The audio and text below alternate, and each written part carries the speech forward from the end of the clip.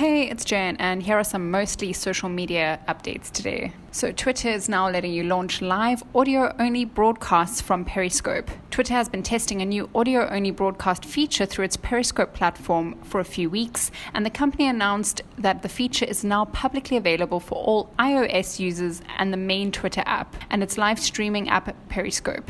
Once updated, head to the Compose screen on Twitter and tap Go Live to pull up the standard live streaming screen. You'll now see a microphone icon to toggle the audio-only broadcast option on or off. Essentially, this is a way for Twitter to reorient the purpose of its live streaming platform toward live podcasting and other audio-first content.